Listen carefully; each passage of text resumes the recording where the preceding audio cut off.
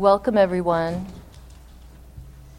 Can you hear me? I mean, the room is pretty small. I don't even know if I need the mic. You can hear me? Okay. So we're really excited to have such a lively and engaged audience tonight. I can tell, and half of you I know, so I can say that with confidence. You know, there's an expression that came to mind as I was putting together an introduction for this panel, and it is, everything old is new again. And I was like, where is that from? And it's actually a Peter Allen song, and it has nothing to do with social welfare policy.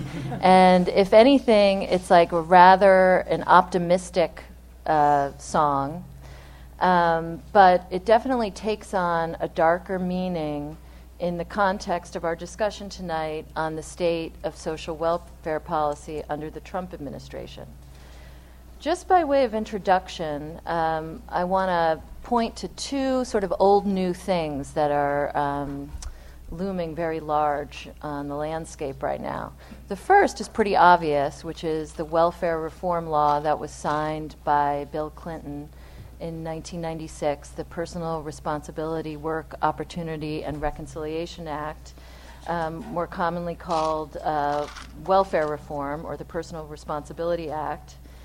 And that law is being cited by Congress, by folks in the administration of the president, as a great example of welfare reform and how to reform a public benefits program. And we're going to hear from experts on this tonight, so I'm going to limit my remarks, but what I'll just say, and the experts will talk about in a little more detail, is that it's the only way you could call welfare reform as a success is if you measure it by the number of people who had their cases closed.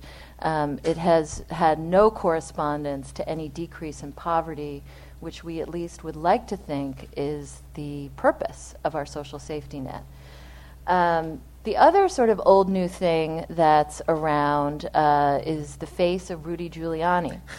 And for many of us who've worked in legal services longer even than me, we think of Giuliani not only as of the mayor of New York City from 1994 to 2001, but as having presided over the implementation of welfare reform here in New York City, and which had a big influence in New York State. And I found the Barr report that our Social Welfare Law Committee wrote in 2001 on the state of welfare reform back then.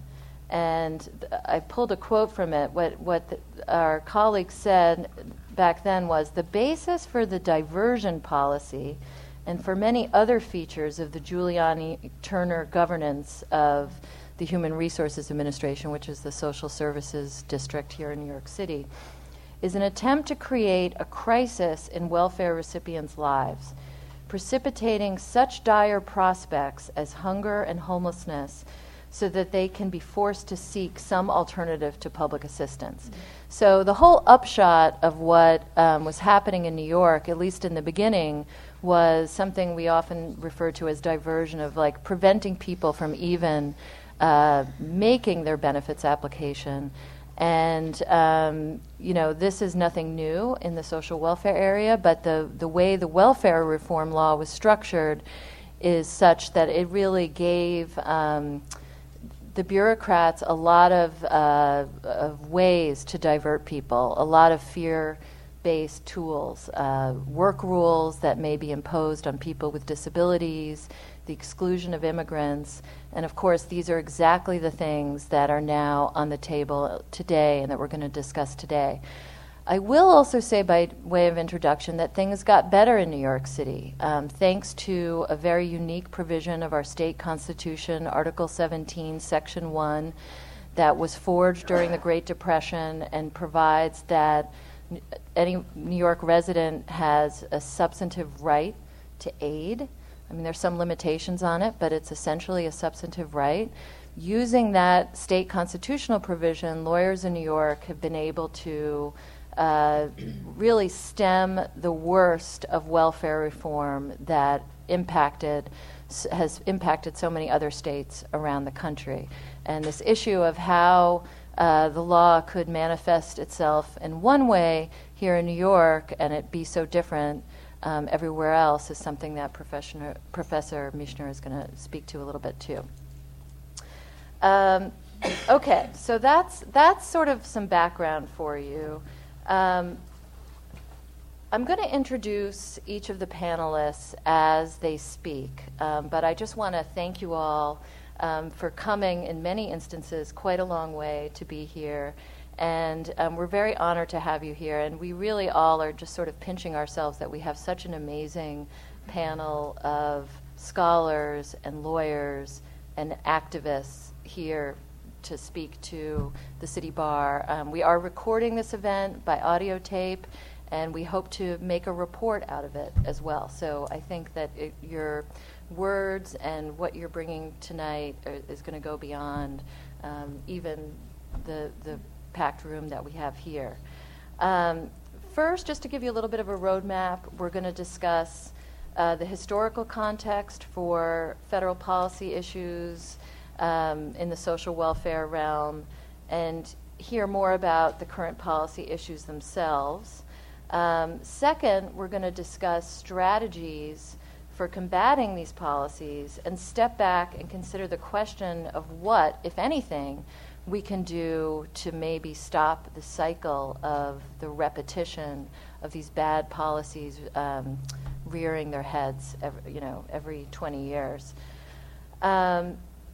Before we get to the panelists, I also just want to thank the City Bar Association for giving us this forum in which to explore current issues, and also to thank the co-sponsors of this event, the many co-sponsors of the event who are listed on the program, which include the City Bar Justice Center, the Legal Aid Society, Make the Road New York, the New York Immigration Coalition, and several committees of the City Bar. There's our committee, the Social Welfare Law Committee, and I want to thank in particular the members of our committee who are here tonight who've done so much work to make this happen.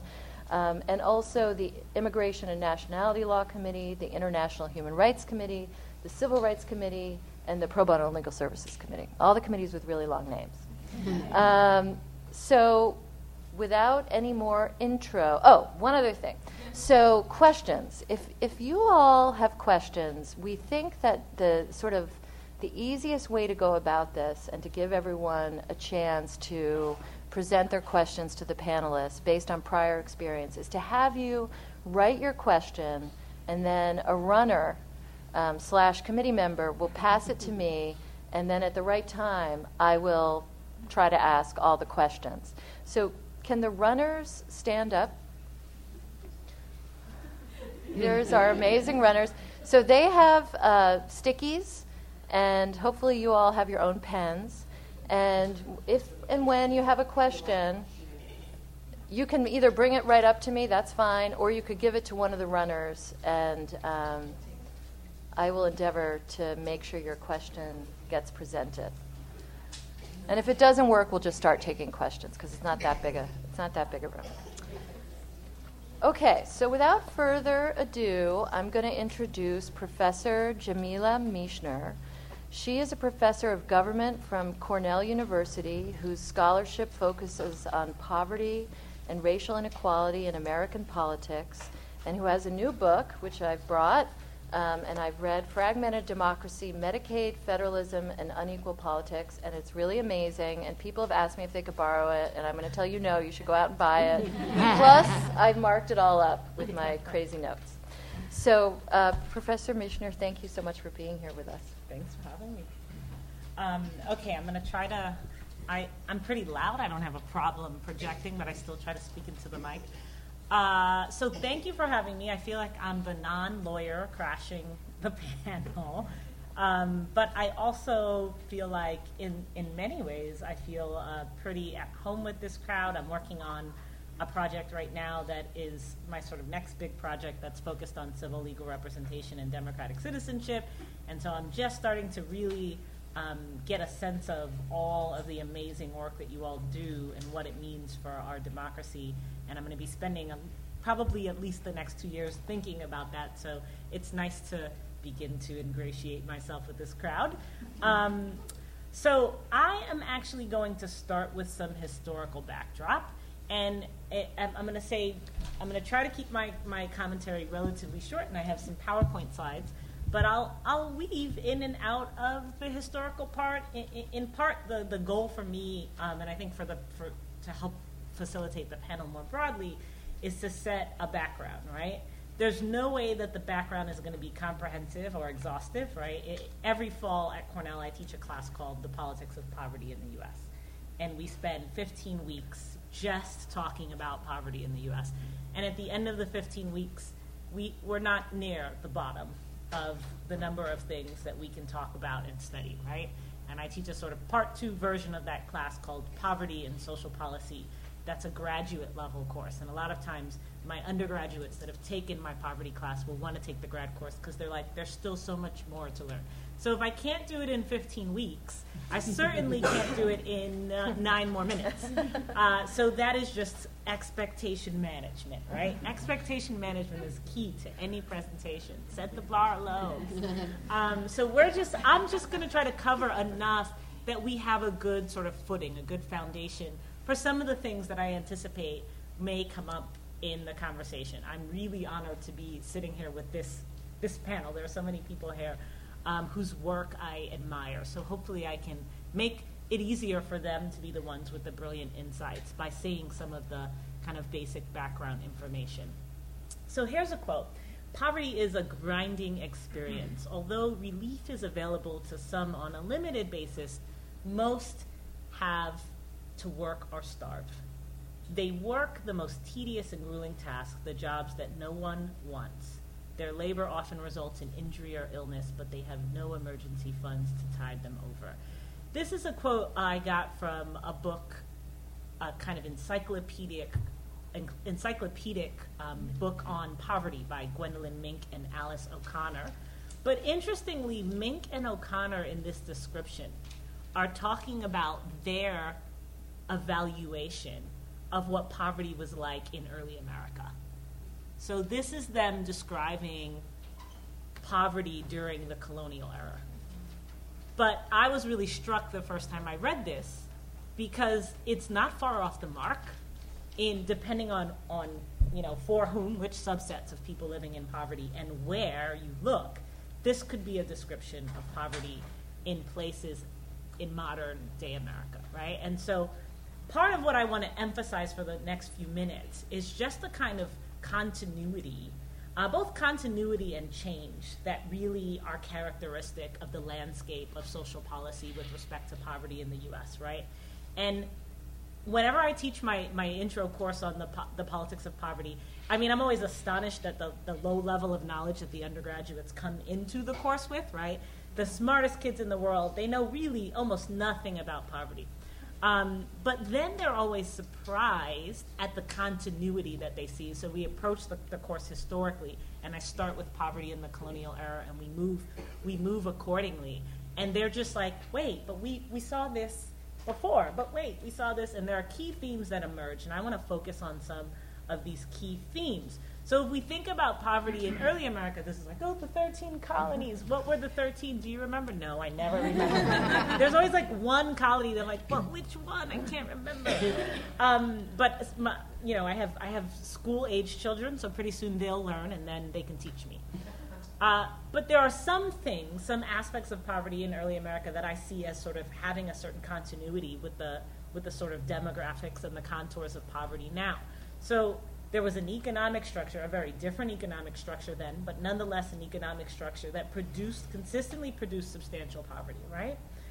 That was an agrarian economy that looked different from ours, but it did consistently produce substantial poverty. Society was built on class hierarchy, right? So there were social classes, and there was a hierarchy among those classes, even though there was actually much less economic inequality then than there is now. There's actually much more economic inequality now, as far as any measurements that we can get our hands on, than there was in colonial America. That hierarchy was racialized, right? Mm-hmm. Though certainly poor whites suffered, right? They were indentured servants, etc. but the hierarchy was tremendously racialized. There were people who were on the outside of all and any possibility for benefiting from what was a version of social policy during that time. States and localities were most responsible for the poor during this time. Again, there's a continuity here, right? This was more so the case during the sort of colonial era and for a long time, essentially until the Great Depression, because the federal government played almost no role for a very long time. There's some things that they did.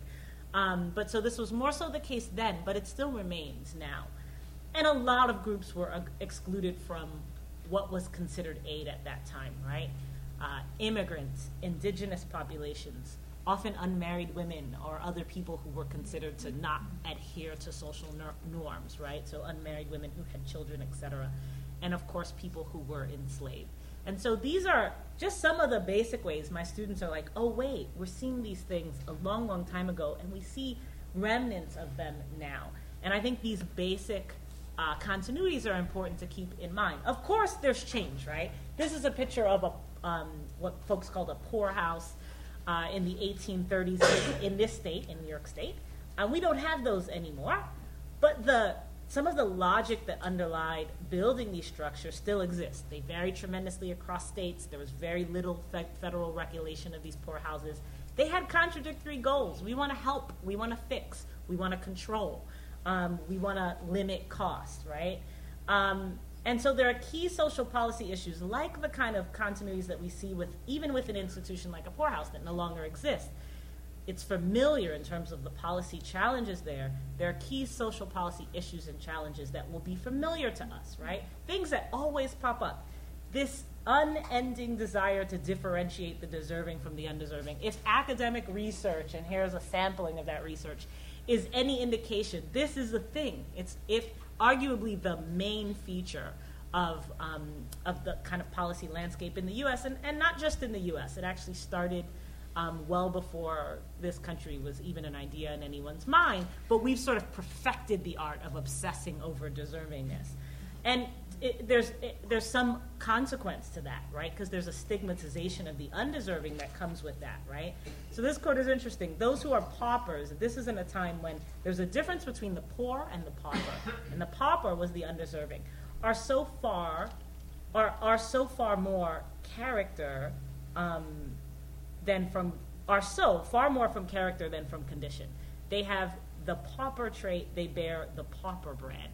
This seems so dated in a way, but familiar in another way, right? This is Francis Walker, who was the head of the U.S. Census in the 1890s. But a lot of these ideas are reflected in modern-day American public opinion. If you ask the public, as this poll did circa 2013, I believe, who's deserving and not deserving of help, it essentially maps onto what we'd expect, the elderly. So the proportion of people who say that these different groups are deserving is the gray part of the bar, right? And so the elderly, children, folks who are disabled, they tend to be viewed as more deserving. When we get down to the bottom and we're just talking about adults who don't have children, they're the least deserving. We really shouldn't be providing them with social assistance. So these ideas, this stigmatization exists today, right? And it manifests in our social policy, right? So when we look at the group that often many people think of as least deserving, able-bodied adults, they tend to have limited help across different kinds of social welfare policies in contemporary times, right, relative to other groups. And so many of them, in fact, the largest group are the group that are just not getting any help. They're not getting food stamps, they're not getting TANF, they're not getting Medicaid, just nothing. Oh, but it's back, right? And this reflects a certain continuity in ideas about who is deserving, and that manifests in our policy. It always has, and it continues to now, and this is an example of that. Coming down the home stretch here, I promise.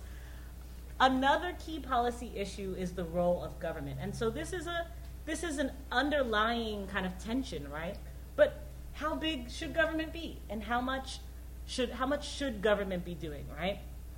As late as 1929, the federal government had essentially no role, at least as far as across sort of subsets of the population in providing what was then called relief or aid, right? So there was no major social policy, or very little of it.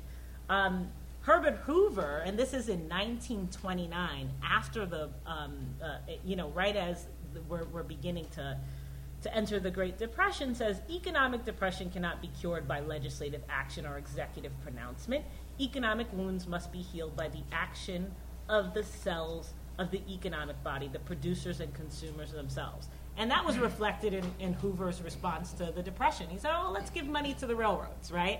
But this is not going to be fixed through government policy. This is going to be fixed through business and consumers. And so what role should the government play, right? And correspondingly, what role should the market play? What role should the economy play, right? Michael Katz, a really well-known scholar of poverty, says, he's talking about the Industrial Revolution and says, well, there was no clear line during that time that separated ordinary working people from those in need of help, because episodic destitution was one structural result of the great social and economic transformation in American life. Well, this was true not just during the Industrial Revolution, but consistently throughout American history. But this is not always acknowledged, right? Often it's not acknowledged in the policy landscape. And so there's this tension between what role the government should be playing and what the role of the economy is in terms of causing poverty, right? And a lack of acknowledgement of the role of the economy leads to policies like TANF, right, that is a product of welfare reform, that are not responsive to the economy, right? So anti-poverty and poverty reduction policies should be responsive to the economy. When unemployment goes up, when jobs are harder to find, more people will need benefits. But that's not how TANF looks. It's not how it responds. And part of that is around tensions about the role of the government and the structure and role of the economy. And then, of course, there's federalism, which is what my book focuses on. And I had to get it on a slide because I try to get it on every slide. And this map is a map of, I'll use Medicaid because that's what a lot of my work is about, of which states have expanded Medicaid, and it's a really recent map, so you can see that. Where's Virginia? I did this, yes. Virginia is in the light blue. The light blue are the states that have adopted expansion, right? Virginia is not 100% of the way there, but Kaiser Family Foundation was nice enough to update their graph this morning. Appreciated that. But the focus of my book, but more broadly, because it's beyond Medicaid, the idea that in this country, what you get is so closely connected to where you live, and in ways that have literally life and death implications. And that has been the case in U.S. anti-poverty or social policy from the very beginning, and it continues to be a defining aspect of social policy in the U.S. And part of what I do in the book is thinking about what the implications of that are for democracy. And so we end up with policies like block grants that give states lots of leeway, lots of discretion, right? Take a big chunk of money and do what you will with it. We trust that it will be fine, right? And there will be very little oversight. And so what we see, though, that happens when we do this is that it's actually a mechanism of retrenchment. Over time, the funding for block grants just goes down and down and down and down and down. This is not a mechanism for giving more people what they need. It's a mechanism for giving fewer people what they need. And often federalism works that way, although it doesn't necessarily have to. And the last thing I'll point out is that bias and exclusion. These are really core parts of the social policy landscape in the U.S. and always have been. I just published a piece last week in Vox about racism in American healthcare. And I was really focused on Michigan and these work requirements that they had proposed. And they obviously proposed in a way that was structured to disproportionately benefit white people who were living in rural counties as opposed to African Americans living in cities. And I used that as a springboard for thinking more broadly. We could look historically at U.S. healthcare policy, and we will see race rear its ugly head. And academics have observed this in other places besides just the realm of health policy. And so the issue of bias and exclusion, right? If we think about immigrants or we think about other groups that are consistently either excluded or discriminated against, it's an important facet of the structure of social policy. Of course there's more, but I have to stop talking because it's going to be inconsiderate if I don't. And these brilliant folks have many more insights to share with us. Thank you so much. And we're going to hear more from all the panelists as we go through. So there'll be more. There's so much more that I personally want to hear. So next we're going to hear from Professor David Super. He is from Georgetown, and much of his scholarship focuses on social welfare and policy. He's also a legal scholar. I don't know if I mentioned that. And Professor Super is going to speak about SNAP and work rules and some of the things that are going on today in that area. Thank you. Thank you very much. I think it's working. It's working? It sounds like. Okay, good. Thanks very much for coming. I know it's a busy time of year and appreciate your taking time to come here. There was a time in Washington when debates about social welfare policy took a great deal for granted. We wanted to do something about poverty. We had different views. They might be regional, they might be partisan, they might be ideological about what to do about it. But the basic assumption that we were going to be trying to be helpful in some meaningful way to low-income people was a given. That changed in 1995 with the contract with America that was the successful election platform that Newt Gingrich and House Republicans ran on, and that after the fact Senate Republicans followed in on, and that Bill Clinton elected not to aggressively challenge. The agenda instead became how much one could dismantle programs. Initially, dismantling programs to free up money for large tax cuts. Eventually, the politics changed such that you actually don't have to pay for large tax cuts, as we demonstrated again in December. And so it was cutting programs really for the sake of cutting programs, because of fundamental disagreement that that is a legitimate role for government. So I think you have to look at what happened in 95, 96 and look at what is being attempted right now, not as approaches to social welfare policy, but as means of ending social welfare policy, or ending it in any form that is recognizable to someone looking at this country between the New Deal and 1995.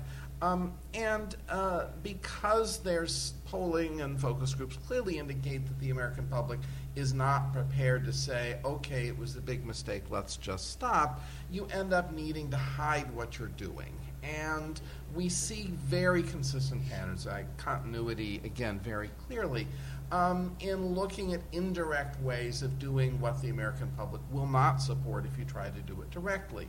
In particular, programs need at least three things to function.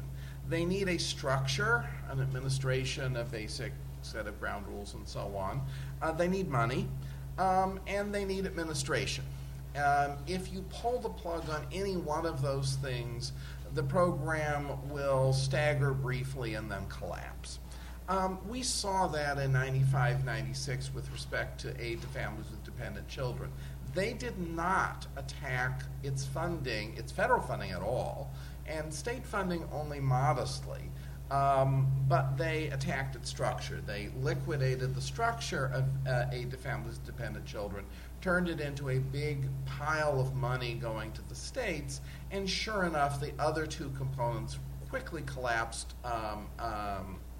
in response. With a check but no structure, states diverted money to lots and lots of things other than low-income people. The fraction of money in the TANF block grant going to serving low-income people shrinks almost every year and is now a tiny fraction of what it was before. The number of people receiving cash assistance as a fraction of the number of people in poverty was 68% when we started this. Today it's 23%, gone down by almost 2/3. And that's also a reflection of, with the states pulling the money out to do other things, and I don't mean other things for poor people necessarily. I mean, many fine marinas have been built with money that once went to low-income people. The states tightened up and made access to the program all but impossible to the same effect. A similar effort was attempted in 95, 96 against food stamps. There again, the effort was to convert it to a block grant. And that was defeated just barely by effectively one vote in the Senate. The trade-off, the way the program was saved, was by sacrificing funding. Huge, vast, across-the-board cuts, some targeted cuts, lots of across-the-board cuts were accepted to free up vast amounts of money for tax cuts and other things as they priced for winning over enough Republicans to defeat the effort to liquidate the program altogether with a block grant. Similarly, there were efforts to make program accessibility much, much more difficult with the most aggressive or direct effort being targeted at groups that were seen as being least sympathetic. A direct attack on the eligibility, very sweeping attack on the eligibility of immigrants. The New York Times said Congress throwing illegal immigrants off of food stamps. No, that's not who was thrown off at all. Undocumented immigrants had never been eligible for food stamps. And this was not saying, oh, they're slipping through the cracks. This was a frontal assault on legal immigrants. The other group that was targeted for eligibility, dramatic eligibility cutbacks, were childless adults. The acronym, and I don't know that this is altogether accidental, was able-bodied adults without dependents, which you convert to an acronym as ABOD. It sounds dirty. The idea, I think, was very much to send that message, and the provision involved was titled a work requirement. And here, rhetoric is absolutely crucial. We're cutting off people who don't meet the work requirement. Who would those people be? By definition, they'd be lazy people, right? And why should we be picking up the tab for lazy people who won't meet the work requirement? Except that's not true. What we're talking about here is people who couldn't find jobs, or people who couldn't find regular jobs, or people who couldn't find regular jobs in the above-ground economy where the employer was willing to put up with fairly onerous paperwork requirements to help the worker prove that they were working. It doesn't sound as good. Yeah, we cut off the folks that couldn't find work. We cut off the folks that were scrambling to knit together one occasional job after another because they couldn't find anything regular. That doesn't sound quite as rough and tough. I like it better to say, oh, we're cutting off the people that violate the work requirements. Initially, states were assuming, contrary to what the law said, that these really were old-fashioned work requirements where we tell you to work, and if you work, you work, and if you don't, we cut you off because you refuse to work. And states were terribly afraid that if people were cut off without being offered the chance to work, that the states would be blamed. There was a provision in the law that allowed states to seek waivers for areas with high unemployment, so-called insufficient jobs, and roughly a third of the people subject to this provision lived in areas that had waivers. The most prominent area that was eligible for a waiver but did not have one is the one we're sitting in. Thank you, Mayor Giuliani. It's nice that the broader society is getting to see what a real gem he is these days. But people in New York and people who cared about low-income people, this was never a secret. As time went on, well-funded groups associated with the American Legislative Exchange Council have been heating up the rhetoric of so-called work requirements, and more states have passed laws prohibiting the state from getting waivers for which it is eligible, and being quite comfortable cutting off people who are fully eligible, fully willing to work, but the state's unwilling to provide them a job.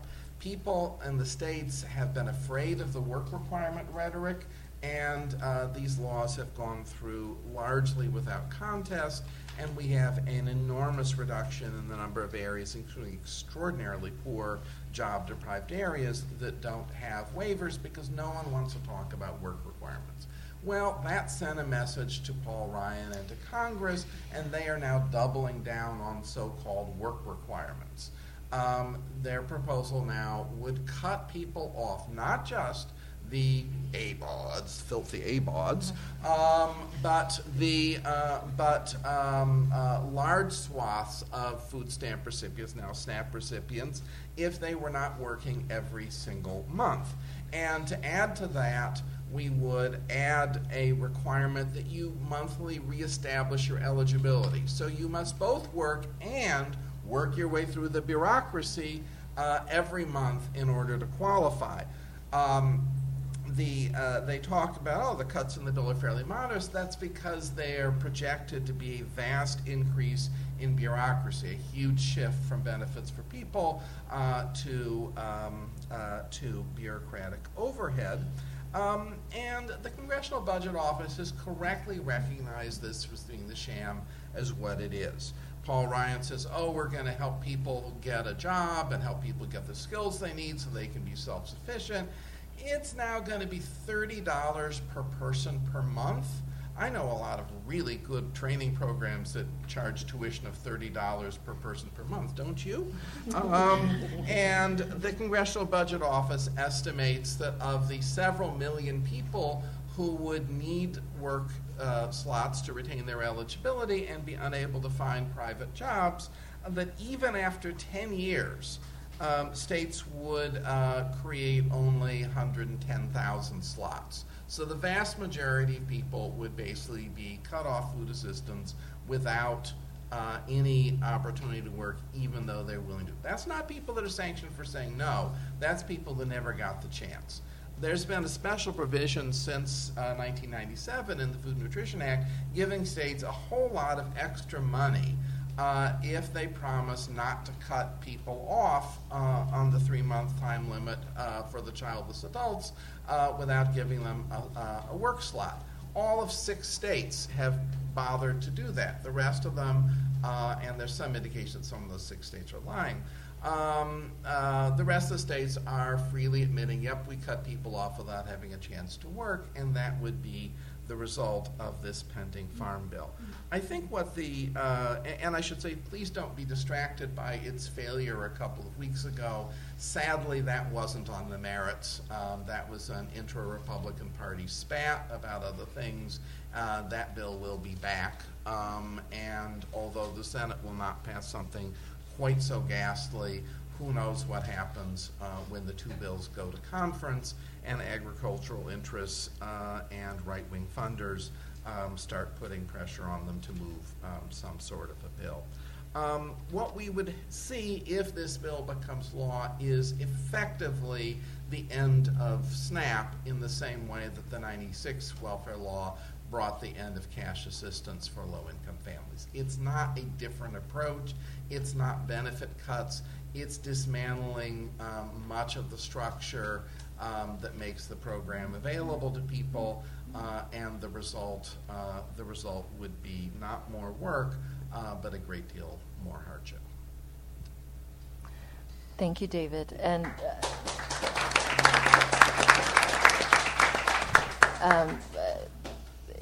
before we move on, would you also tell the audience a little bit about the executive order that was issued on April 10th that reflects the Trump as opposed to Congress, the Trump administration's effort to expand work requirements as well? Sure. Many of these programs are heavily constrained by statute. Happily, SNAP is one of them. Some of these programs, anti-poverty programs, the statutes are rather loose, and what the president has said to agencies across government is that they should try to cut benefits off for people who are not working as much as they can. So I think it is fair to say that SNAP is really ground zero for this fight because the coincidence of the calendar mean it's up in Congress, but the administration's made clear this isn't just about SNAP. It's absolutely about assisted housing. As we've seen with the Medicaid waiver fights, it's very much about this for Medicaid, and it's basically going to be this way about just about every poverty program. And again, the language of work requirements has worked for them. People on our side don't want to take them on, and so all they have to do to liquidate the program is to call it a work requirement when you terminate people who are unemployed. So we will be seeing this. The executive order directs the agencies to move in this direction. HUD is certainly working on that with housing programs. I think a lot of people are waiting to see what happens with SNAP. If you can do it with SNAP through Congress, then you can liquidate anything, and probably will. I mean, you won't liquidate things that have very strong provider backing, like the nursing home component of Medicaid, and the hospital component, but you'll liquidate most of the rest of it, or not. And I'm very much hoping that it's or not. Thank you. So next we have Mara Udelman, who is the managing attorney of the DC office of the National Health Law Project, NHELP, and she is a national expert on health law and a lawyer. And Mara, can you talk to us about Medicaid work requirements? David teed up and probably saved me a good couple of minutes, so I really appreciate that. Or just gave me a couple minutes to go more in depth on Medicaid. I want you to have a picture in your mind of Paul Ryan when he was in college, sitting around in a kegger, dreaming of entitlement reform. Because this is what he has said. He literally has said he's been dreaming about doing entitlement reform since keggers in college, which scares me that anyone is thinking about this when they're having a kegger. But anyway, this has been the longstanding goal of many Republicans, is to do exactly what David said, is to dismantle many of these safety net social welfare programs in any way possible. And the way that they're doing it in Medicaid, or attempting to do it in Medicaid right now, is using this exact same rhetoric that they've been using in food stamps and they were using in the TANF debate. So we have to make sure the program serves those for who it was originally intended. The able-bodied should have to work. We have to return it to its mission. States know what best. We have to give them their little laboratories. We have to give them flexibility to figure it out. They know what's best for their residents. And work is good for your health, and so therefore work requirements will actually help you get healthy, stay healthy, be healthy, et cetera, and move off the program. If I was in a different company, I'd use some more choice words, but we'll leave it at that for now, because what we're seeing again is sort of this wholesale attack on the Medicaid program. Congress did attempt to put a work requirement into the Medicaid statute as part of the ACA repeal and replace last year. It failed last year. There's attempts, actually some white papers coming out by some conservative groups probably in the next couple of weeks to try to revive the attempts to repeal the ACA, Graham Cassidy, zombie bill 37.0, whatever version they're at right now. That will likely also include, again, attempts to block grant or per capita cap Medicaid and implement work requirements. But what we're really seeing is more of an administrative attack right now on the Medicaid program. And the reason we're seeing a Medicaid attack is because of a provision in the Social Security Act called Section 1115, which allows states to request waivers of Medicaid requirements from HHS. And this provision's been around, pretty much since the dawn of the Medicaid program. Actually, it pre-existed Medicaid because 1115 also gives flexibility to have waivers in other programs in the Social Security Act. And when Medicaid was added to the Social Security Act, references were also included in Section 1115 to allow waivers of certain Medicaid provisions. This administration is working with many of the states that on your lovely Kaiser map either didn't expand Medicaid or expanded Medicaid very under duress and now want to try to find ways to get rid of large numbers of people who are on the Medicaid program. So while we have 33 states, including I think it's Virginia as of today, and Maine, who were just waiting for the governor to leave so actually they can implement the referendum that passed with the voter support, about 12 states right now have requested or received approval to implement work requirements and other restrictions in the Medicaid program. And I'm going to talk mostly about work requirements, but it's not just work requirements. And so as David set out, when you're talking about sort of the three-legged stool of many of these programs of structure, administration, and money, many of the waiver proposals that we're seeing, they have to be budget neutral to the federal government to be approved, but they're not actually saving a lot of money. Because as David said in the food stamp and what we're seeing in Medicaid is it's going to create lots more bureaucracy and lots more structure at the loss of, at least in Kentucky, estimating about 100,000 people will lose their Medicaid coverage.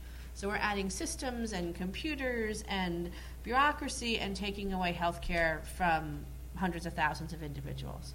So in order to get a waiver of these Medicaid requirements, this is a state makes a request to the Department of Health and Human Services, HHS has to approve it. There are parameters for that. So very quickly, I'm not going to talk about the litigation initially, I'm going to talk about litigation in sort of the second half of when we talk about advocacy strategies. But a waiver must be an experiment, a pilot, or a demonstration. There's only certain provisions of the Medicaid Act that can be waived, and they're all contained in one provision of the Medicaid Act. The experiment must be likely to promote Medicaid's objectives, and the waiver must be limited to the extent and period necessary to carry out the experiment. So work requirements kind of seems antithetical to a program when you're talking about providing health insurance to people, and that's one of our biggest arguments. But it is very hard, as David pointed out, with what we've seen in the SNAP program. Work requirements don't sound bad. You know, we all understand why they're bad, but when you're sort of making the political debates and where the tenor of this country is right now, there is a feeling of the us versus them, or the worthy poor and the unworthy poor. And, you know, if you are pregnant, or you're a child, or you have a disability, or you're a senior, well, that's who Medicaid was originally intended for. Those were the categories that have existed since 1965. Those folks are okay. But when the Affordable Care Act expanded Medicaid and gave states, actually originally it was a mandatory requirement to expand Medicaid to what we would have called, as David said, the ABOD and the SNAP program, but basically non-pregnant, childless, non-disabled adults in the Medicaid program. First the Supreme Court took away the requirement, so it became optional for states. So we saw many of the states that are sort of the bluer variety politically quickly expand, and many of the red states take a long time or not expand at all. And now what we've seen is an attempt by many of those red states that expanded to come back and say, well, actually, we want to add requirements. And so they're not necessarily getting rid of their Medicaid expansion per se, but effectively they're going to do that through these waivers by implementing these barriers for people to be able to continue on the program. So, and unfortunately, we also have states that haven't expanded Medicaid that are also seeking work requirements. Yeah. So states that, the eligibility for Medicaid is minimal, and they're adding work requirements. They want to add work requirements there. So far, HHS has not yet approved a state to have work requirements that hasn't expanded Medicaid, but wait and see. We're going to see what happens in the coming weeks and months on that.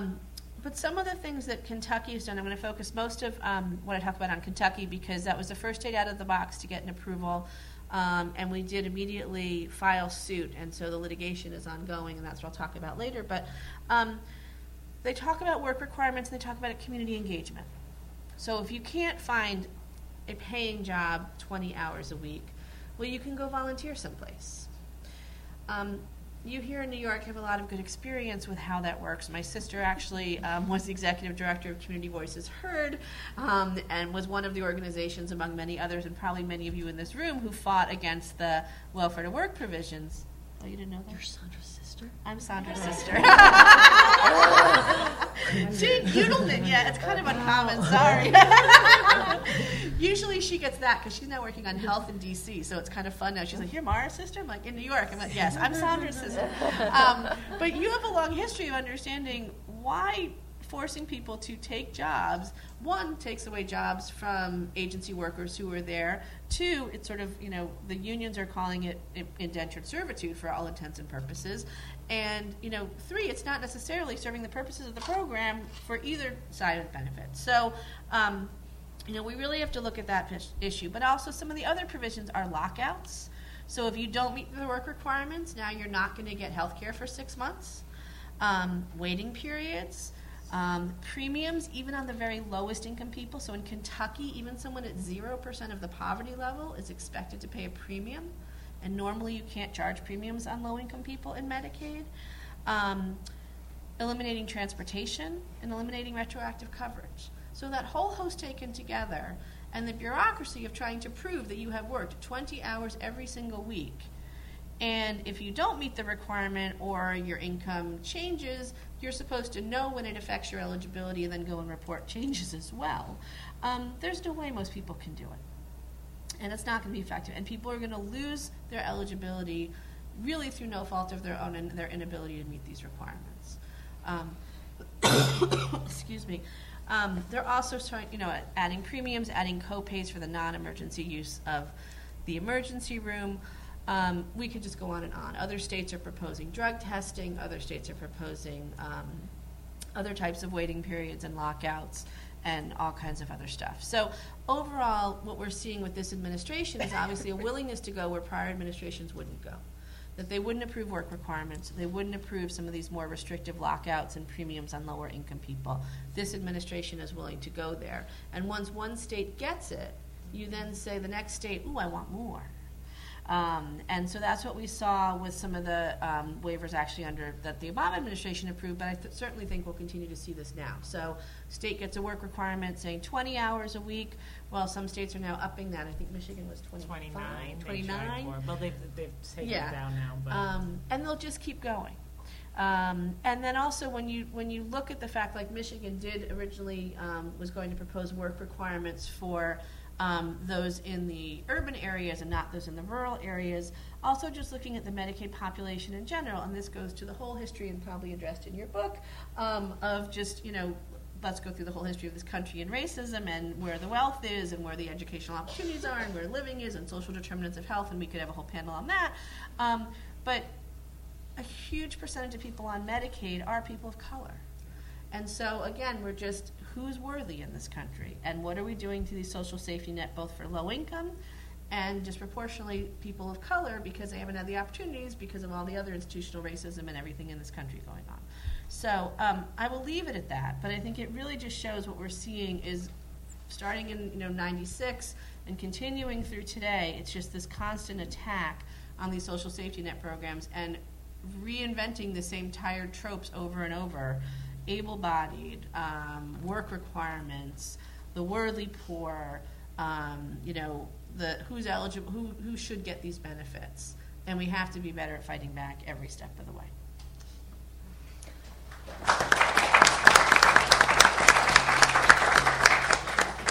Thank you very much. So next we're going to hear from Jackie Vimo, who oversees the Economic Justice Program at the National Immigration Law Project and has her PhD in politics.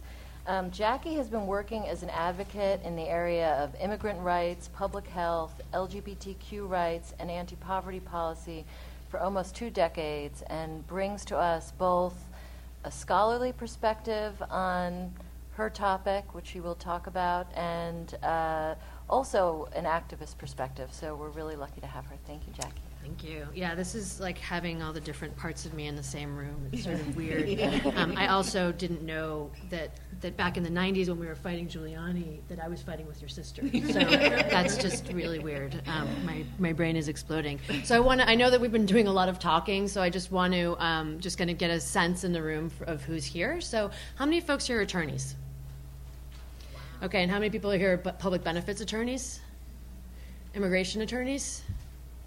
The rest of you guys do contracts law, I guess, or just wandered in because you thought there was a free buffet. And how many folks here are non-attorneys?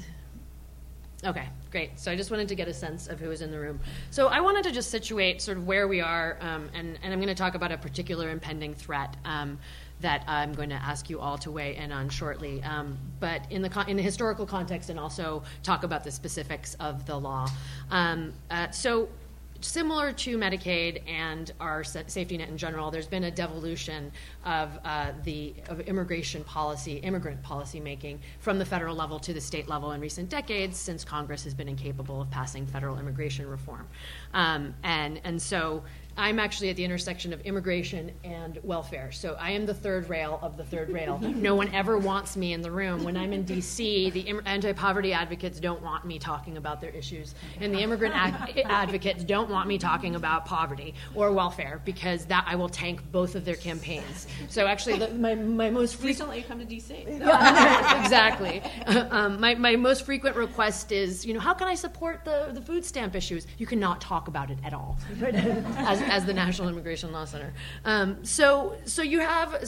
It's been interesting to watch sort of as these kind of different levels occur, but as the movement has shifted downwards, you really have this patchwork, right? So if you're in New York, you have a green card, you are you've been here in the country less than 5 years, you are eligible for a lot of different programs, including Medicaid. But if you cross through the Lincoln Tunnel and you go to New Jersey, for whatever reason you might want to do that, you would suddenly lose eligibility. And that's actually because of our state constitution as well, and a really great Supreme Court decision from 2001.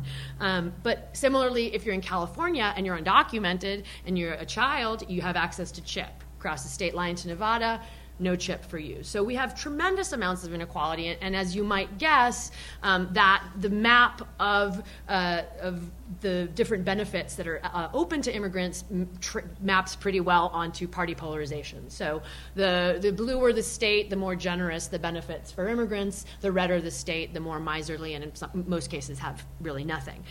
So I think that I just wanted to situate this conversation as I talk about public charge in the context of this history of what I call the 3 Ds, building on Professor Michener's discussion of deservingness and dependency. For immigrants, I call it deservingness, dependency, and disease, the 3 Ds, right? Which is how our immigration and our public benefits programs have been shaped to basically expel bodies that they consider foreign, that bring contagion to the body politic, either in terms of political views, but more often than not in terms of race and color. And that really has been the frame when we think about both welfare policy and immigration policy, and it really becomes exacerbated at that intersection. So the way that things have worked, again, is that we've had for immigration policy, when you look at, what benefits are available to immigrants? And I'm talking about both undocumented folks and also here who are lawfully present, because 96 was a big intersection both for immigration reform and also for welfare reform. So basically the majority of programs, there's federal government allows states to make decisions, and that's really where the decisions are being made, and that's really where the inequality happens. Public benefits eligibility determinations are primarily made at the state and local level. And so pretty much the policy we have, the way I describe our welfare policy to immigrants, is women and children first, but actually in most cases women and children only.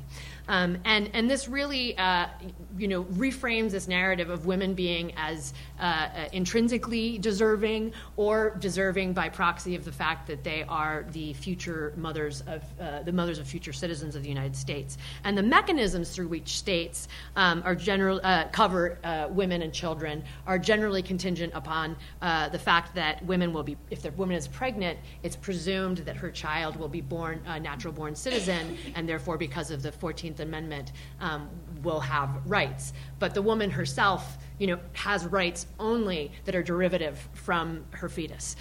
So I think that that's just also an interesting kind of frame for where immigrant access to public benefits functions legally and also in the popular imaginary. So, when we see great disparities across state lines, I think it's also not surprising that we also see them primarily impacting Latinos and communities of color, and that's really how those programs and the immigration restrictions have worked. But I'm here to talk about public charge really quickly. So I just wanted to sort of frame that. I can do it really quickly. I do public charge talk so often that I can do it in my sleep. So how many people here know what public charge is? Okay, so we don't need to do this part, right? How many people know about the new upcoming changes that are coming? Yeah, I will. I just want to have a sense of knowledge. So quickly, public charge was introduced in the Immigration Act of 1882. It's a doctrine that states that individuals can be denied entry to the United States or denied the ability to adjust their status based on whether or not they're considered someone who is primarily subsistent on the government for their subsistence. So it's interesting to note that actually historically public charge determinations were made at the state level in the 1800s, and there's a great new book by Hidetaka, I forget his last name, but that's called, anyway, I lost it. But there's a great new book about public charge if you want to read a whole book about it from the 1800s, and that's things I do on the weekends. The people really were left, and the reason that these decisions were made at the state level was because it was the states that were going to have to pick up the tab. So as folks were getting off of the boats, they would have to decide whether or not people were defective, and that assessment was made, and the assessment was made based on whether or not they were going to have to incur costs for medical care that would actually have to be paid by the state or locality. Therefore, and that's similar to what's going to be happening today. So I just want to kind of situate the fact that this really becomes the burden of the states and the localities. So what is public charge? So public charge is this particular immigration law term, and we're seeing some changes, and it's going to get worse. So long story short, there's 2 points at which a public charge determination is made. An immigration lawyer can tell you this. One is when you're applying to enter the United States, and 2, when you're applying to adjust status for your green card. Historically, deportations based on public charge have been rare from the federal government. Actually, there are quite a few that were done by states. Again, if you read this book, you'll learn a lot about it. I'm not getting any royalties from it, I swear, since I didn't even give you the name. Really effective seller here. So currently, one of the things that's happening is a lot of us are watching the work that we've done over the last 2 decades all be dismantled bit by bit. And one thing I might want to think about is those of us who've worked in public benefits and immigration, certainly those who have worked at the intersection, have done everything backdoor administratively through regulations. It's been amazing what attorneys, like many of them sitting here, have done, to kind of ease what within the statutory language to sort of ease the pain. But now, because they were done administratively, a lot of those things are being undone administratively, and it is sort of like, Groundhog Day of like Giuliani popping up like over and over again, and we're having to fight all the fights all over again. But so in the 90s, we were able to restrict the definition of public charge to only look at 2 particular benefits: cash benefits and institutionalization for long-term care. So cash and care. So those were the only benefits, and to this day remain the only benefits that are considered as part of a public charge test. There's also a totality of circumstances test, right? So that's, you can't just look at whether or not someone's used a public benefit. They have to look at your age, health, family status, your financial status, education, and also the affidavit of support. And I'll get to that just really quickly and get to the punchline, which is, so the affidavit of support, of course, is when your family member or another person sponsors you for your green card. Usually having a very wealthy family member when you were applying to enter the United States was sufficient to overcome any public charge concerns. That all changed in January. How many people knew that? Interesting. Okay. So back in January, and actually a lot of us missed it too. We were a few weeks late on this. I don't really know how that happened. They changed language in the Foreign Affairs Manual, the FAM, to redefine public charge, long story short, to shift the emphasis from the sponsor and the affidavit of support to the applicant, him or herself. So before, like I said, if I were married to Mark Zuckerberg, which would be probably sad for my partner and his wife and, a lot of people, including myself, although I guess he's kind of tanking right now, I might pick someone else. But, if I had Mark Zuckerberg who was sponsoring me from immigration and he had an affidavit of support for me, that would be sufficient for me to pretty much be sure I wasn't going to have any public charge concerns to come into the United States. That's changed. Again, only emphasizing people coming from abroad. Right now, there's a shift to the applicant. The applicant now has to prove that they have employment in the United States, that they have unsubsidized health insurance in the United States, and that they don't meet the public charge test. Again, public charge still remains the cash and long-term care. What we're seeing is people living with AIDS who actually were given permission to exit the United States, have their whole families here, being stopped at Ciudad Juarez, and not being allowed to come back in because they don't have unsubsidized health insurance. So we have actually cases, and we're working with a lot of New York groups on this, of people that actually left thinking they could just leave and come back to their families, and they've all been stopped. So that's already happening, just to be really clear. And we have a lot of other cases of folks that have been stopped because they did not have a job guarantee and unsubsidized health insurance. There are other things that I'm sure will pop up, and the consular processing is like a black hole, but that's already happening, and just want to note that we've already seen terrible changes. The next piece, and this is the big thing, and I'm done now after this, is we started to get, it's amazing in this administration, and we learn everything from Vox.com, and not all of it is well written as Professor Michener's piece on race and healthcare. We got it leaked to Vox.com, a draft executive order in January of 2017, and that draft executive order sought to radically redefine public charge. It was leaked as part of 4 other executive orders. The other ones were the DACA rescission, the Muslim ban, and other changes that actually also already happened to interior enforcement. So it's the 4th executive. When I go into Senate offices and I say, I want to talk to you about this thing that I read on Vox.com. They say, well, we don't normally make decisions about federal policy, although that's actually changing now. They're like, oh yeah, you know what I mean? I don't check the Federal Register, I check Vox.com. But 3 of the 4 EOs have been signed. Well, it looks like they're not going to do it through executive order. They now we're anticipating a notice of public rulemaking in the Federal Register that is supposed to come out by July. Which basically would expand public charge to include a much larger range of benefits. That would include health programs like Medicaid, CHIP, and ACA marketplace subsidies. So there's this perverse logic. So if you're here, you're actually, even though that tax reform bill did get rid of the penalty, we still have an individual mandate. So you're legally obligated to have health insurance, but if you get health insurance, you could jeopardize your ability to stay in the country or your ability for your family member to stay in the country. Tax credits, nutrition programs like SNAP and WIC, housing, LIHEAP, energy assistance, and transportation service. And here's probably the worst part, although all of it's terrible, is benefits received by dependents, and that includes U.S. citizen children.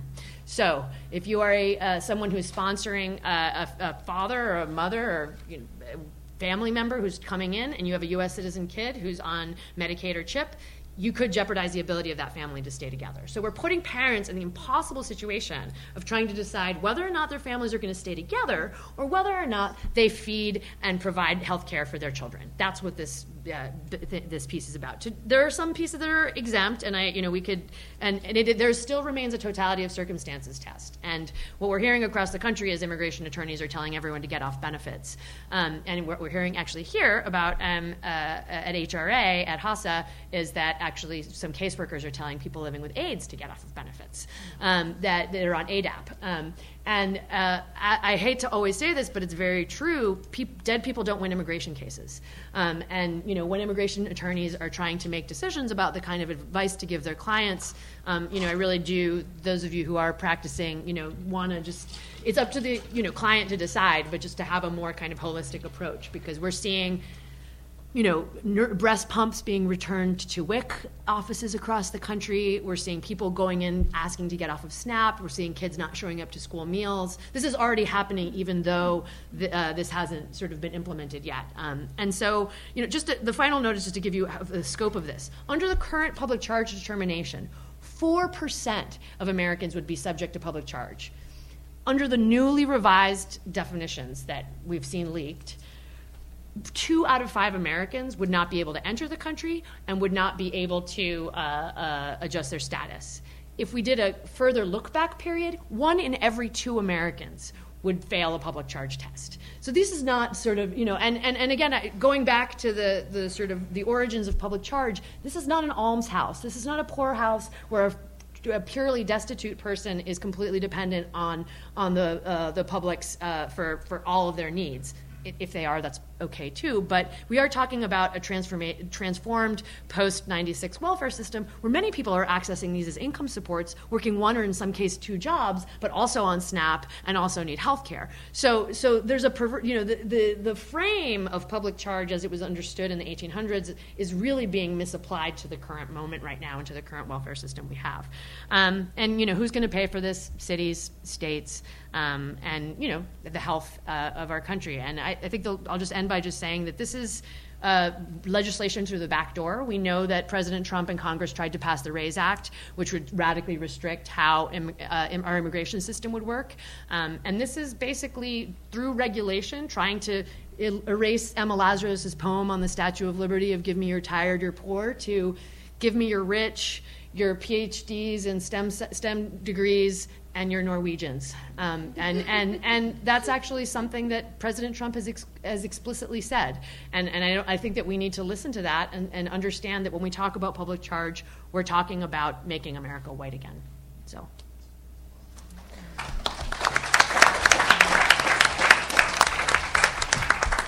Thank you so much, Jackie. So this is the state of social welfare policy under the Trump administration. You've heard many of the most nefarious policies that are being considered and our government is actively trying to implement.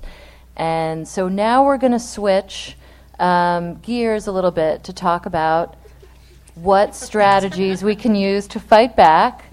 And I think all of our panelists have a lot to contribute to this discussion, but we're going to start with presentations from 2 litigators who've worked on a national scope and who've also worked here in New York. We're going to start with Professor Lynn Liu, who's at CUNY School of Law, where she teaches in the Economic Justice Project, where she works with clients impacted by the welfare work rules in New York firsthand, as well as some of the other issues we've discussed.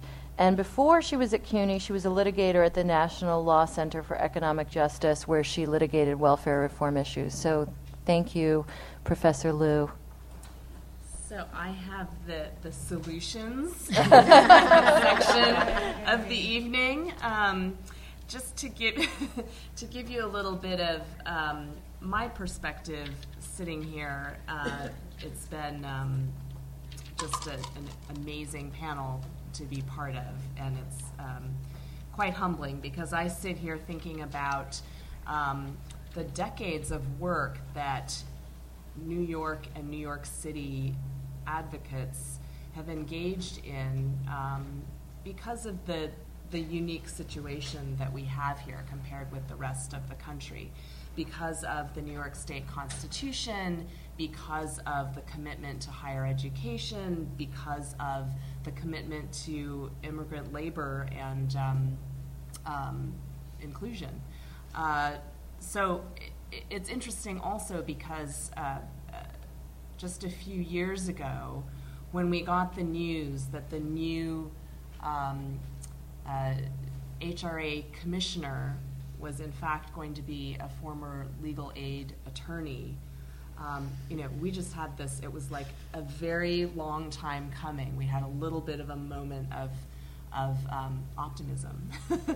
And so it's strange because working on welfare issues has put us in a situation where the opportunities for legislation and advocacy at the federal level are limited.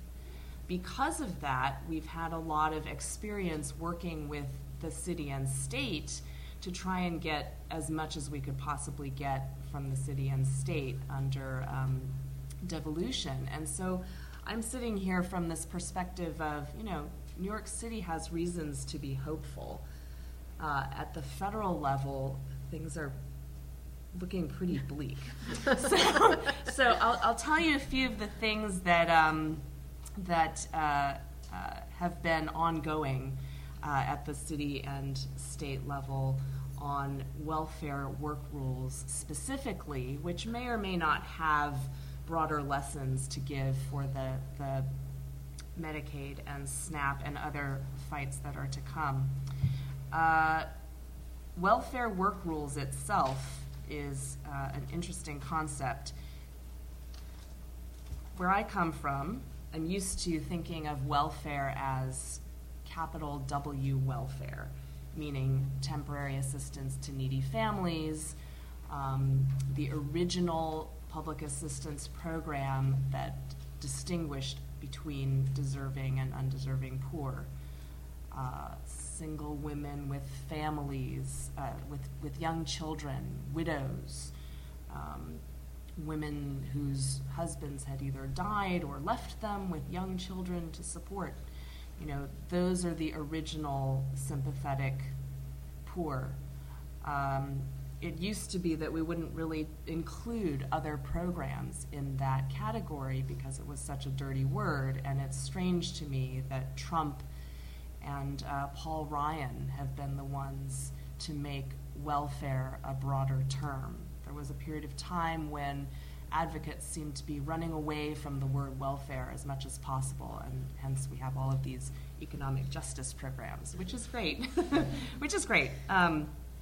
But now we're talking about a broader range of programs which used to be untouchable or more popular, or however you want to look at them. Now all of those are on the chopping block as well. And so when we think about what kinds of programs we're talking, we're discussing, are we in a situation where the right is going to tell us that we have a very broad fabric of welfare in this country? We need to kind of take back that rhetoric and start talking about what all these programs have in common. There are good reasons to look at them together and not really think about, what are all of the differences and distinctions among them. So that's one piece of it. The other piece is looking at what counts as work, what counts as something that will excuse you or allow you to keep your benefits even if you're income eligible. So initially, the main distinction was work that you do for your own family is not going to count, and then something that you do outside the home will count. So when we talked about welfare reform in the 1990s, the idea was to get all women caring for children to find outside childcare for their children so that they could follow these work requirements. One of the big questions that came out during that period of time was, are we going to have genuine quality jobs, or are we just going to have make work placements for people? And in New York City, we know that we had the WEP program for many, many years, which did not give all of the benefits and minimum wage protections that we would ask for in a job. And then the final piece was always, what if you want to work? What if you lack the training and the skills to get anything more than a minimum wage job or something off the books? Could you count some type of vocational educational training program as part of your work requirement so that you could actually get yourself onto a career path that would lead your family to self-sufficiency instead of continual revolving door? Get a job, lose the job, go back on welfare, get a job, lose the job, go back on welfare. So one of the first groups that really felt the work rules were students who were in the public school system in New York City, CUNY students. CUNY used to have tens of thousands of students who got themselves through college by relying on public assistance. They were single parents with young children who were trying to get themselves the training that maybe they had to put on hold while they raised their young children, or they were young people who were living in families in which they had relied on public assistance, and they were trying to go to school and have a different kind of life for themselves. And what they saw earlier in the Giuliani administration was that they weren't going to be allowed to go to school. They were going to have to take the first job that came along, regardless of what it was, regardless of whether it had anything to do with their career plans. And the CUNY administrators were rightly alarmed, and students who found themselves being assigned to pick up trash in the parks were trying to fight back against these rules that weren't allowing them to think long term. So CUNY students started advocating for themselves and tried to get the word out that there are ways that you can still keep your public assistance case, go to school, and beat the system. And so there were attempts to use litigation at the state level and also legislation to try and improve the rules that students were subject to. But one of the main mechanisms that initially was available was working with legal representatives to get around the rules. And this is something that is difficult to talk about in a current climate where we're trying to work with the administration. Now that we've gotten through all of the different pieces, we've gotten rid of WEP, we've gotten four-year college to be a quote-unquote countable activity. All of these legislative and administrative solutions have succeeded, and we're now faced with a situation where if the city and the state are going to provide genuine training and genuine placement opportunities, how are we going to help students continue to be full-time in school so that they can get the financial aid that they need in order to complete their degrees? So we've been working at 3 different levels, doing administrative fair hearings one at a time, over and over again for anyone who's facing penalty or facing difficulties with getting their keeping their case open while they're trying to go through school. We've been trying to work legislatively to get the state to change some of its restrictive rules, and some of those include relaxing some of the sanction rules, expanding the kinds of requirements that can count for the work rules, and also trying to reduce the number of hours that parents have to work. So expanding the types of things that people do, reducing the number of hours, increasing the work supports that are supposed to help people keep their jobs, transportation, childcare, all of those things. The one litigation solution that has been quite successful in New York State was the Davila versus Eggleston lawsuit, which took many, many years to reach a settlement. That lawsuit basically took a lot of resources simply to enforce what was already on the books. It's difficult to do at the federal level because there are fewer and fewer substantive rules that you can challenge through the courts these days. But the Davila lawsuit resulted in at least some type of recognition by the city that individual preferences need to be taken into account, that people's long-term plans need to be taken into account as well, and also that protections and accommodations that are given to parents of young children should also be granted to ABODs. Adults who do not yet have families, but may be having families in the future, who grew up relying on public assistance to get them through high school, and who have a brilliant career ahead of them in higher education. And we're just trying to keep plugging away at those small victories and, teach people what some some advocacy and some creative collaboration with the state and city can do to get around some of the most strict federal rules. Thank you, Lynn.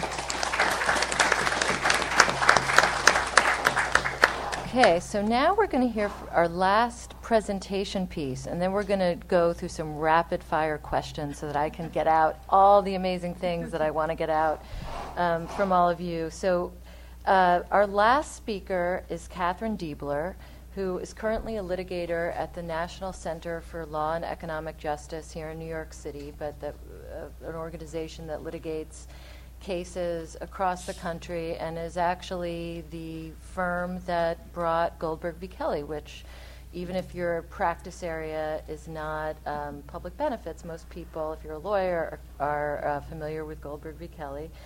And Katie's also a member of our Social Welfare Committee, so we're particularly proud to have her on the panel. And she has been litigating several actions in various states related to the SNAP ABOD rules, and I think is prepared to talk a little bit about that litigation. So thanks, Katie. Okay, so I'm going to do a really quick introduction on the ABOD rules. Some of this has already been covered, but there's a couple more details that might be helpful for you to know to understand the lawsuits that we've brought. So as others have mentioned, ABOD stands for Able-Bodied Adults Without Dependents. And the rules originated in the 1990s with welfare reform, if we're going to call it that. They hadn't been enforced for a while because of the rules that Professor Super referenced, where if there's a time of economic hardship, states can ask for waivers. A large swath of the country was waived from 2008 and the events following until very, very recently. So what you saw in 2016, end of 2015, beginning of 2016, was a lot of states re-implementing ABOD rules. But it had been so long, it had been almost a decade, that a lot of them, they were basically implementing them from scratch. Like a lot of states have put new computer systems in place and new procedures in place in the intervening almost 10 years. So they're basically starting over. So under the ABOD rules, people who are determined to be ABODs, and I also hate the term ABOD. I usually call people like persons determined to be ABODs or something like that. Just it feels like slightly less dehumanizing. But so people who are subject to these rules are people who are physically and mentally able to work, who don't have dependents, and who are between the ages of 18 and 55. There's a number of exceptions, so like pregnant people are not subject to the ABOD rules. People who are disabled are not subject to the rules, but also people who are maybe have not been determined to be disabled by any like government body, but who aren't able to work because of a physical or a mental health condition. So like you don't have to like be on SSI to be exempt from the ABOD rules. But that means they're really complicated. So like obviously somebody who's on SSI, maybe, they just aren't an ABOD, or they shouldn't be. They should get caught. They should be easy to screen. But for somebody who has a serious illness or like some sort of mental health issue that makes it hard for them to hold down a job but does not qualify them for any sort of government disability benefit, they shouldn't be subject to the rule, but somebody has to screen them. Somebody has to figure that out. And it's a complicated determination. It takes a lot of expertise. It takes a lot of work. And it's what we've seen so far is mostly chaos on the state level in trying to make those determinations. So for the people that the rules do apply to, they have to work an average of 20 hours of work a week in each month.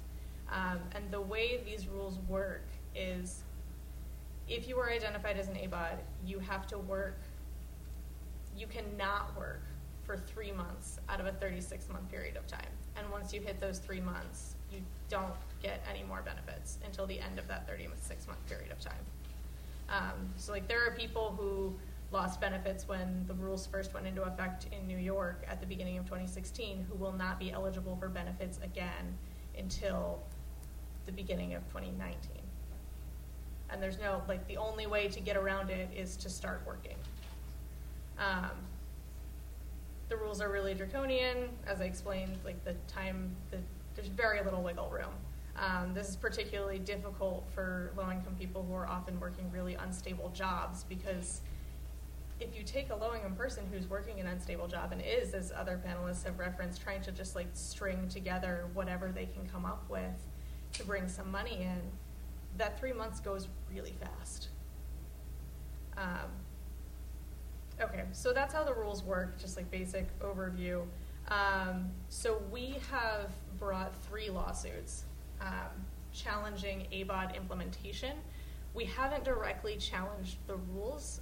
They're statutory, so it's a really heavy, I'm not gonna say it's impossible, because I don't like being pessimistic, but it's a really heavy lift to try to challenge them straight on. So what we've been challenging is problems in the implementation.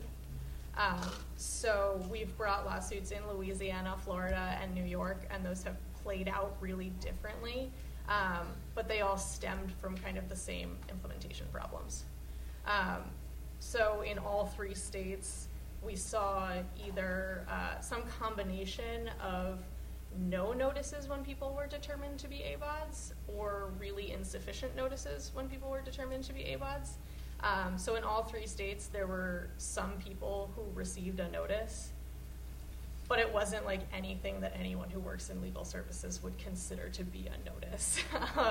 They weren't very individualized. I think in Louisiana, in Florida, they didn't even state, you may be subject to these rules. It just said some SNAP recipients might be subject to these rules eventually at some point.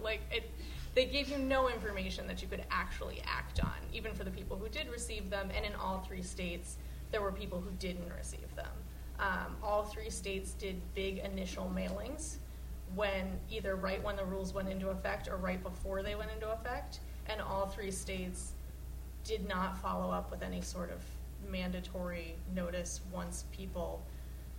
as people became subject to the rules. So like if somebody had been pregnant when the rules went into effect and then they had the baby and the child wasn't in the home anymore, they would now be subject to the rules. They're not getting a notice the way these states implemented this program.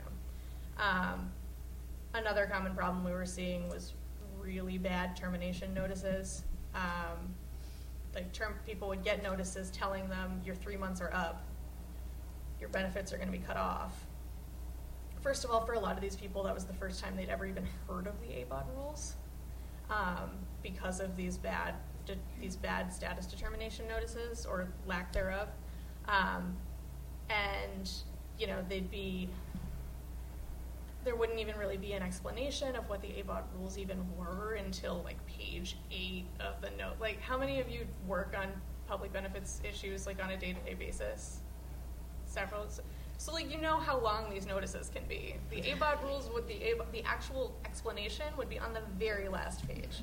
So people were getting these and having absolutely no idea what happened, and they don't jive well with the opening notices that people get. Like when somebody first goes on SNAP, they get a notice telling them you're approved for this amount of money for this many months. The opening notice will say you're approved for a year, and then 3 months later you get this termination notice that's just cutting you off. And you have no idea why. So those sorts of things we were seeing in all 3 states. In Louisiana, Louisiana played out interestingly because of the political situation there.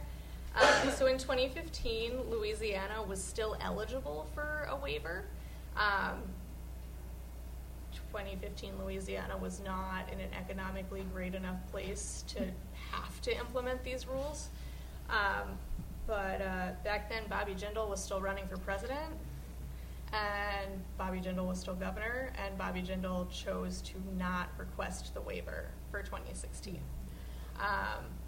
So in late 2015, they announced that they're not going to seek the waiver. They start doing this very shoddy, chaotic implementation process where some people got these really bad notices, some people didn't. We had plaintiffs who had previously reported their medical problem to the agency for another reason, but the agency had the records and they were still subjecting them to the rules. It was not apparent that much screening was happening. So we brought the lawsuit. All three of these lawsuits are both due process and statutory claims challenging the bad implementation notices or the lack thereof, the bad termination notices, and the lack of process for identifying people's exemptions. So we brought the lawsuit.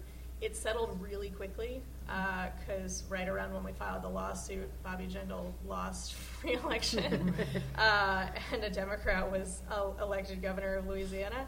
And pretty much as soon as he took office, he said, "I'm going to ask for the waiver again. Let's just settle this." So that one went away fairly quickly. That was an instance of kind of using litigation to create political pressure.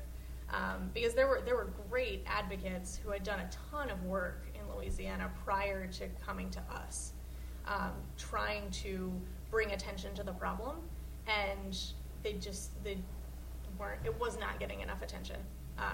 And so the lawsuit really helped focus the incoming administration's attention.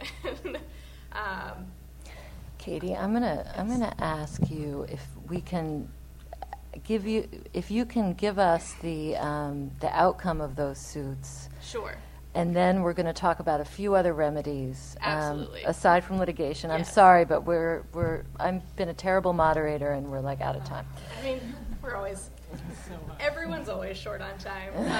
Yes. So in Florida, Florida was a similar situation where they chose to implement. The legislature made them do it. Again, the same general claims. Florida also settled, not for political reasons. Florida settled just through, negotiation. And the settlement included a one-time mailing to people who may have been terminated when they should have been exempt, to kind of alert them to the fact that you might actually be exempt, you should reach out to us. And we had a good number of people who actually did reach out and did get back on benefits in the aftermath of that mailing, so that was encouraging. It also led to some improvements to the notices. The state had made a few improvements throughout the litigation, and they made a few more as part of the settlement.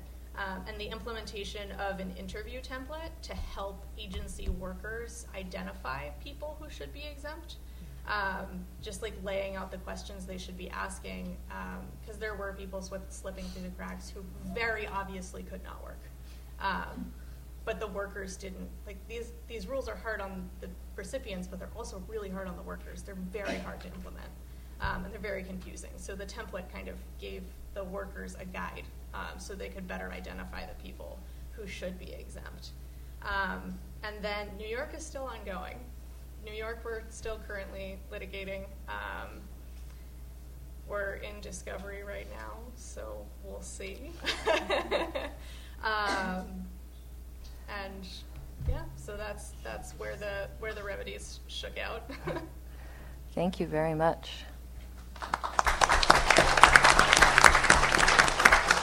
Okay, so since I'm pretty familiar with, what's interesting about this panel is that everybody could speak on at least 2 or 3 or 4 or 5 of the issues. So I'm just going to go now back from the beginning with Professor Michener and ask you each some questions, and if we could try to limit our response to like 3 or 4 minutes, that would be great. So the question that I have for you, Professor Michener, is in your book, you look at political action in a way that's broader than many of us lay people anyway, look at political action and include things like fair hearings as a form of political action and policy advocacy. I am wondering if you think there's something that the legal community could do in our work advocating for low-income Medicaid recipients and other recipients of public benefits that can help to further engage our communities, our low-income communities, and that would ultimately result, and this is, I know where your book goes, but I feel a little pie in the sky saying this, to a better democracy and a place where some of these issues might abate. Yeah, no, I'm not. I don't begrudge you for being pie in the sky. After a panel like this, we need a little bit of. My students always say at the end of a semester, "Is there anything positive you can tell us?" I'm like, "Look, I don't do positive." But so I think this is great. I think part of what I tried to highlight in the book is that the legal community, the sorts of folks sitting in this room, are already doing some of this work in ways that are effective but also often not really recognized from a kind of academic perspective. So I've talked about this to some of you already, but because of an internship I did with legal services when I was in college, I've always thought about these sorts of things. I've always had legal services on my mind, and one of the things that I decided to do when I was writing the book was I knew I was going to have a chapter where I thought most of the book is about the political engagement of Medicaid beneficiaries themselves. But I also wanted to think about the engagement of people who advocate on behalf of beneficiaries in different capacities. And I wanted to think about what I call sort of mediated advocacy and what effectiveness that has and what it might mean for our democracy. And so in the context of doing that, I interviewed a lot of public benefits attorneys at firms all over the country, and there was really no one that I sat down with who didn't tell me a really cool story about how they got a sort of a preview into a problem in some sort of, with Medicaid or public assistance more broadly because of where they sat as a public benefits attorney.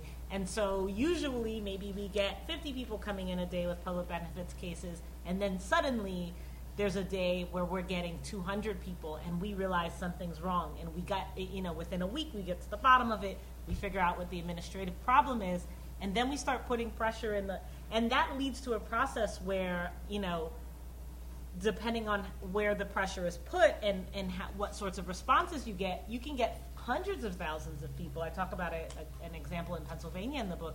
Hundreds of thousands of additional people are getting benefits restored because of the work that public assistance attorneys did that seems really individualistic, but that can add up to a lot more than that. So some of that is already happening.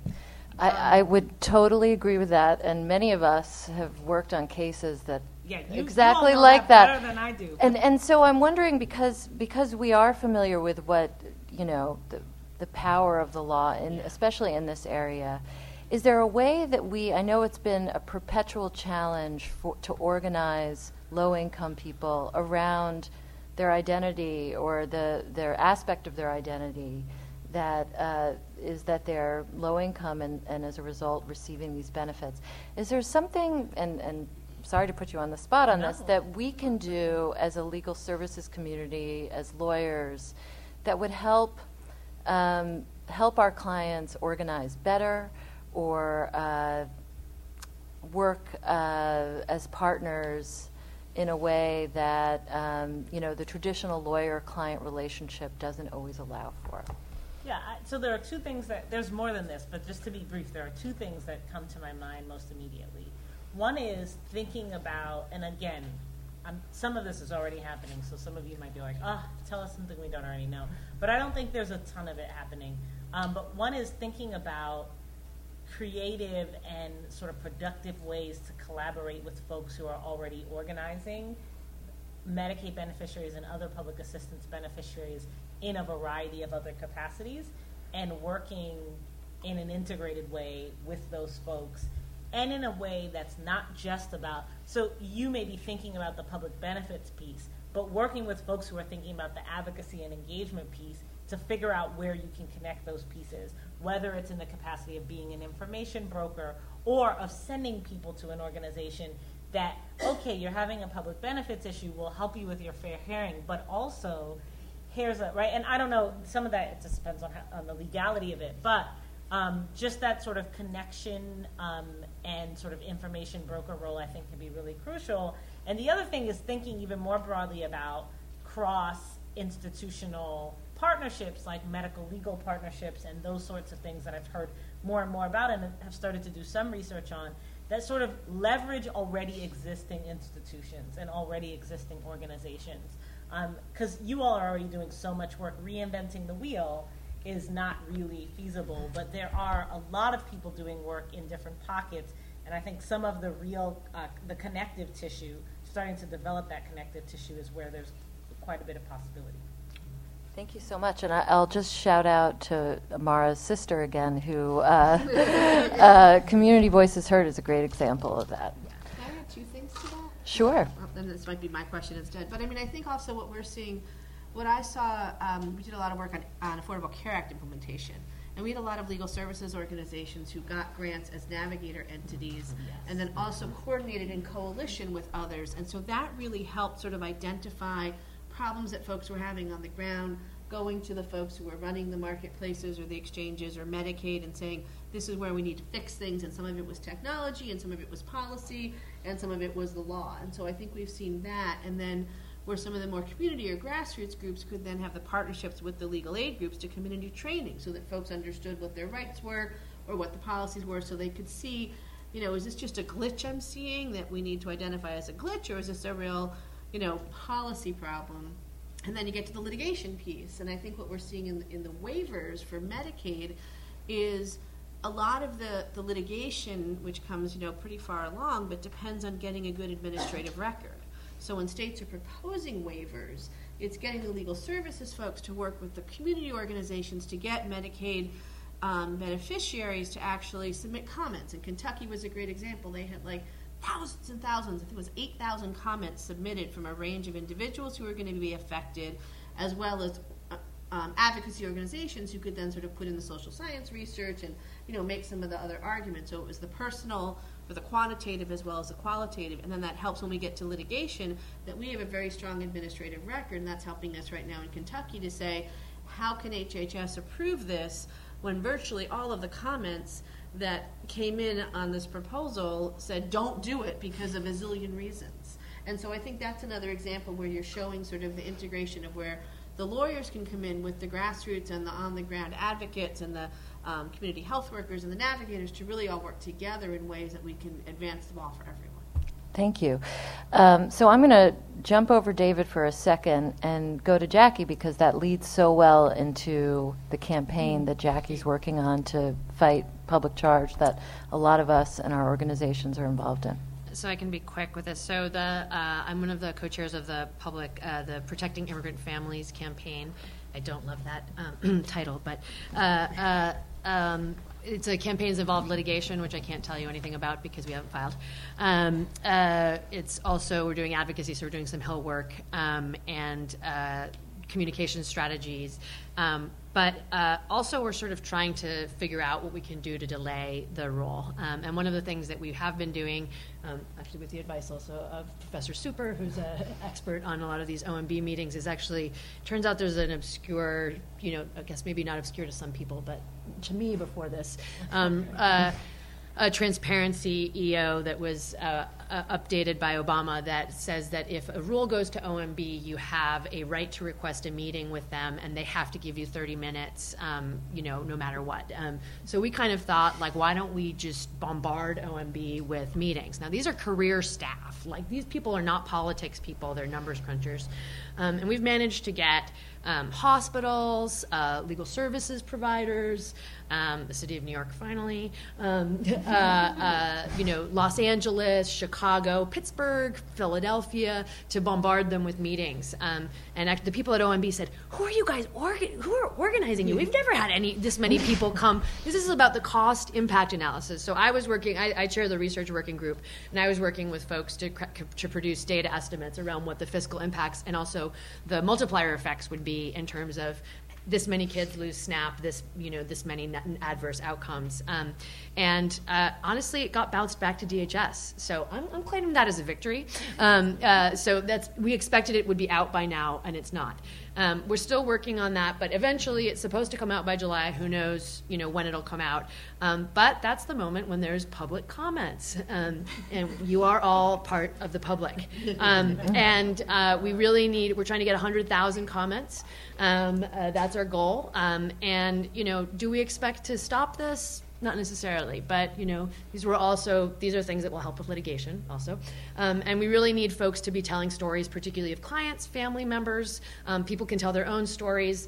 And we really think this can work. And I gave a talk at the National Anti-Hunger Conference earlier this year, and hundreds of people in one said, this didn't work for net neutrality. Why is it going to work for, for this? Democracy's broken. You know what I mean? And I don't know what came over me. I bent into the microphone. I said, if we stop believing in democracy, we stop living in democracy.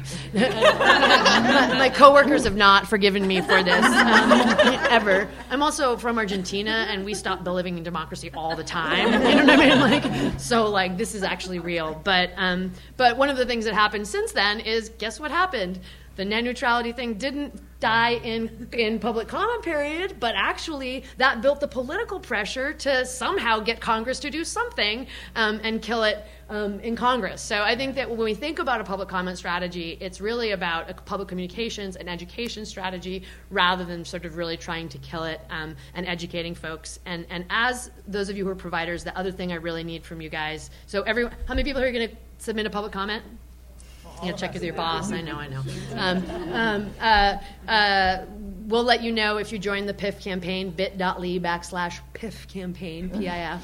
And the other thing is, if you're working with clients, we need stories, and we want people to tell their own stories. And I can talk to you about our storytelling project. I always think advocates are always harvesting souls and stories. Give me your stories. You know what I mean? So that we can use them to, do advocacy. We actually are working with individuals to tell their own stories as part of our story campaign. So publiccharge@nilc.org is the email. If you have clients or friends or family members, or if you yourself have concerns, even if it hasn't happened yet, if someone that stopped getting a public benefit because they're scared of immigration consequences, we want to hear that story. So thank you. Thank you. So I'm gonna point you to some further resources from our panelists to look at in the interest of time.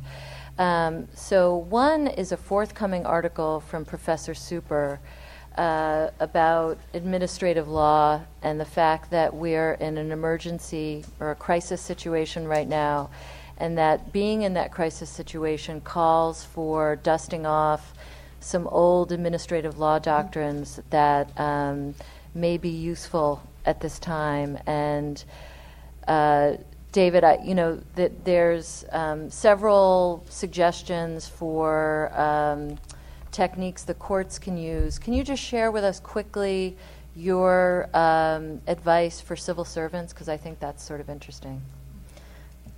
Well, one thing that I suggest in there is that there are a lot of corners that civil servants have cut to expedite the administrative process on the assumption that everybody is acting in goodwill. The current administration has demonstrated they're not acting in goodwill, and I don't mean that they don't agree with me. I mean that they're not making a serious effort to analyze research and carry out statutes. And under those circumstances, I think that there's a good argument that civil servants should read every one of those. If it's 100,000 comments, so be it, because the preamble to the final rule is supposed to reflect all of the comments that are received. And I think that there are some people in the bureaucracy and the agencies in Washington that are not going to do flashy things, that are not going to retire or resign. I actually hope they don't retire and resign. But if they get 100,000 comments, it's going to take a while, people. Don't hold your breath. And which is why I think commenting is very useful. I think that it is a way that we in the public can empower civil servants to make this a whole lot more technically complicated and hence a whole lot slower than it would otherwise need to be. So the upshot that I'm going to try to sum up a little bit of what we heard, I think that we need all of our tools. We need litigation. We need really robust administrative advocacy. We need to engage in legislative fights, and we need to organize ourselves and the communities that we serve to fight, really fight on all fronts to try to defeat the dismantling of our entire social safety net, which is sort of what's on the table right now. I think the one issue that we didn't get to was Professor Michener's focus on progressive federalism, which is sort of the opposite of the way we usually think about states' rights as a conservative tool. I think some of what Professor Liu discussed and in the history of welfare reform here in New York City, I should say, full disclosure at the very end, we have some HRA representatives in the room. Not representatives, private citizens who happen to work for HRA and do a great job. And because of our state constitution, that certainly New York could be an example of the kind of progressive federalism. I know that one of the reasons I'm interested in these issues is to think about what we have done in New York that's worked that could actually help other states. It may require a constitutional amendment, which is far-fetched, but maybe, there are some other ideas that will spring out of this discussion. Now, we didn't get to your questions that our runner/committee members got. I'm going to ask you guys to share with us the best question in your hand. Okay. Sure. Question. Give us a soundbite, please. You're preaching and enlightening this, I can't read the headline, audience, we're the converted.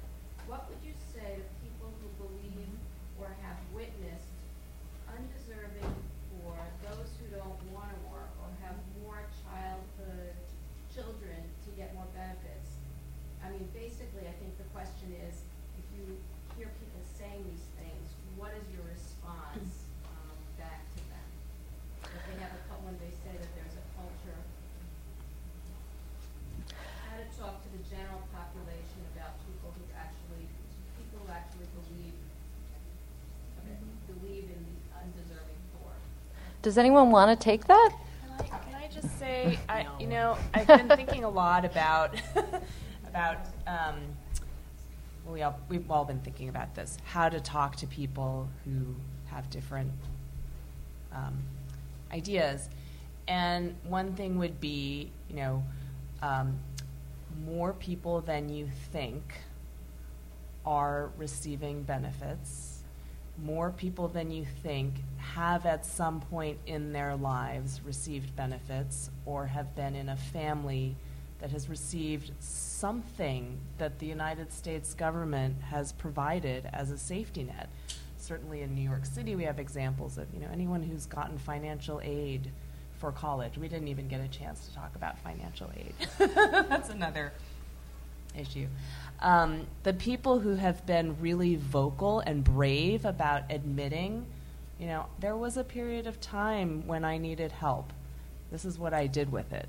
I just encourage people to have conversations with people to just find out, when are situations when you needed some help and it was provided to you, and what did you do with it? Because odds are the people that you think are really lazy are actually working harder than the rest of us. Can I just say one quick thing? I think Sure. we're in this problem because over the last 2 decades, we've let people like Giuliani and Paul Ryan dominate the discourse, because the truth of the matter is a lot of us don't even believe this, right?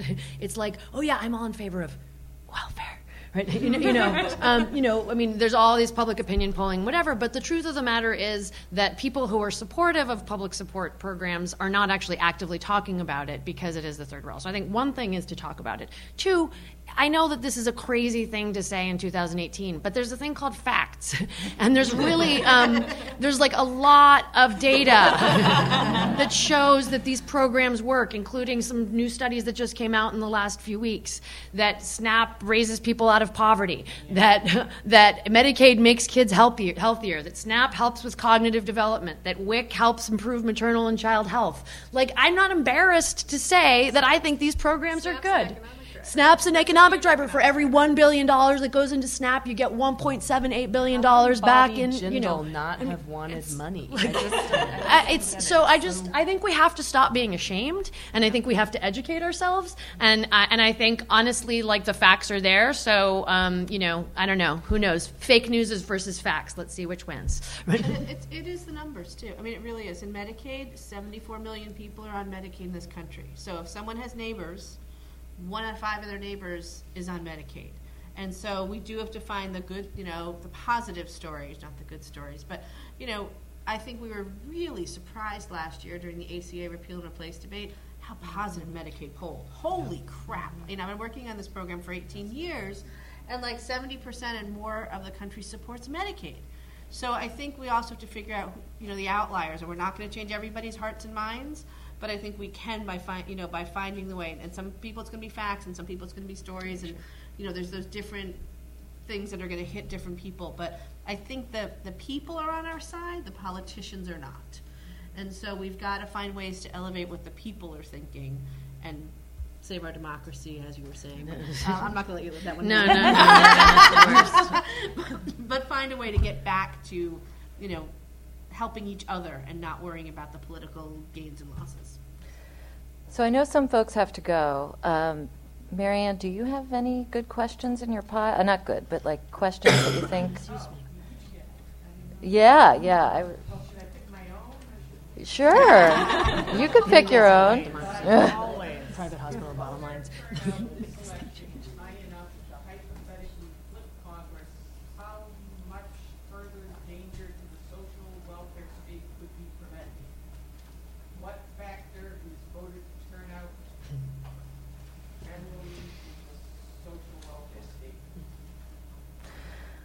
So, if we flip the House, then are we safe? Are we safe? It depends how much. I mean, I could go a zillion ways, but let's say in general, if we can flip the House, we're so much safer than we are right now. I mean, because then you don't have all 3, House, Senate, and administration controlled by the same party. But it all comes down to who's elected, where they're elected from, and where the politics play out. And if we can get a little bit closer in the Senate too, even if we can't take it back, every seat matters. And turnout matters even in the elections that the Democrats don't ultimately end up winning, because if there are Republicans that were previously just so safe, nothing to worry about, and suddenly this election, it got really close, too close, closer than you would want. It's also, there's a signaling process, right? Because there are some seats that are just not going to flip in one election, but if it's clear that there's a strong signal sense about the decisions that have been made, then that's better. There's a lot that can't be solved, I will say, in this one election, but it's really important, especially given the crossroads that we're at now with a lot of these issues. And not to be that guy, but Clinton signed Prowra, just to remind people he was a Democrat. That signaling dynamic just happened in Virginia. Like, Virginia, Medicaid expansion just passed, even though there's a Republican majority in the Senate in Virginia. There are people who got scared by last year who voted for it. Just a few. It only You only need a couple. David, do you? I mean, if either chamber of Congress flips, we will have a long series of government shutdown fights. No, we will. And the president's already talking about that. And I think one thing we have learned over the years is that government shutdown fights favor the politically more nimble. And right now, the political ineptitude in the White House has been effectively screened by two very savvy politicians, Mitch McConnell and Paul Ryan. If one of them is not controlling their chamber anymore, then we'll see whether the president can explain that he's shutting down the government because we're not throwing people who can't find work off of SNAP, or because we're demanding that more pregnant immigrant women return breast pumps or something like that. Maybe he can pull it off, but I think that we certainly, that the fight changes from where it is right now. It doesn't go to anywhere good. He's not going to sign anything good, but it changes to a government shutdown fight, and I don't like this guy's chances of doing well in that. Thanks. Marianne, do you want to ask the last question? Make it your question?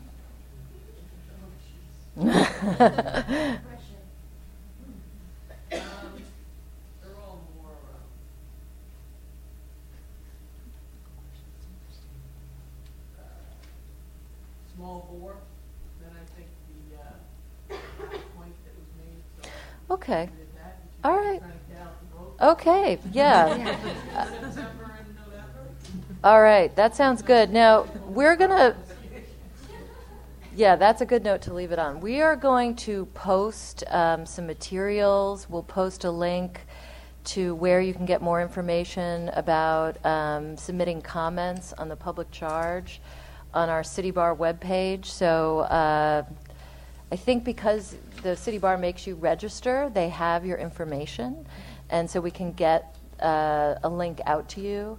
And I just want to thank everyone, thank the panelists again, and thanks.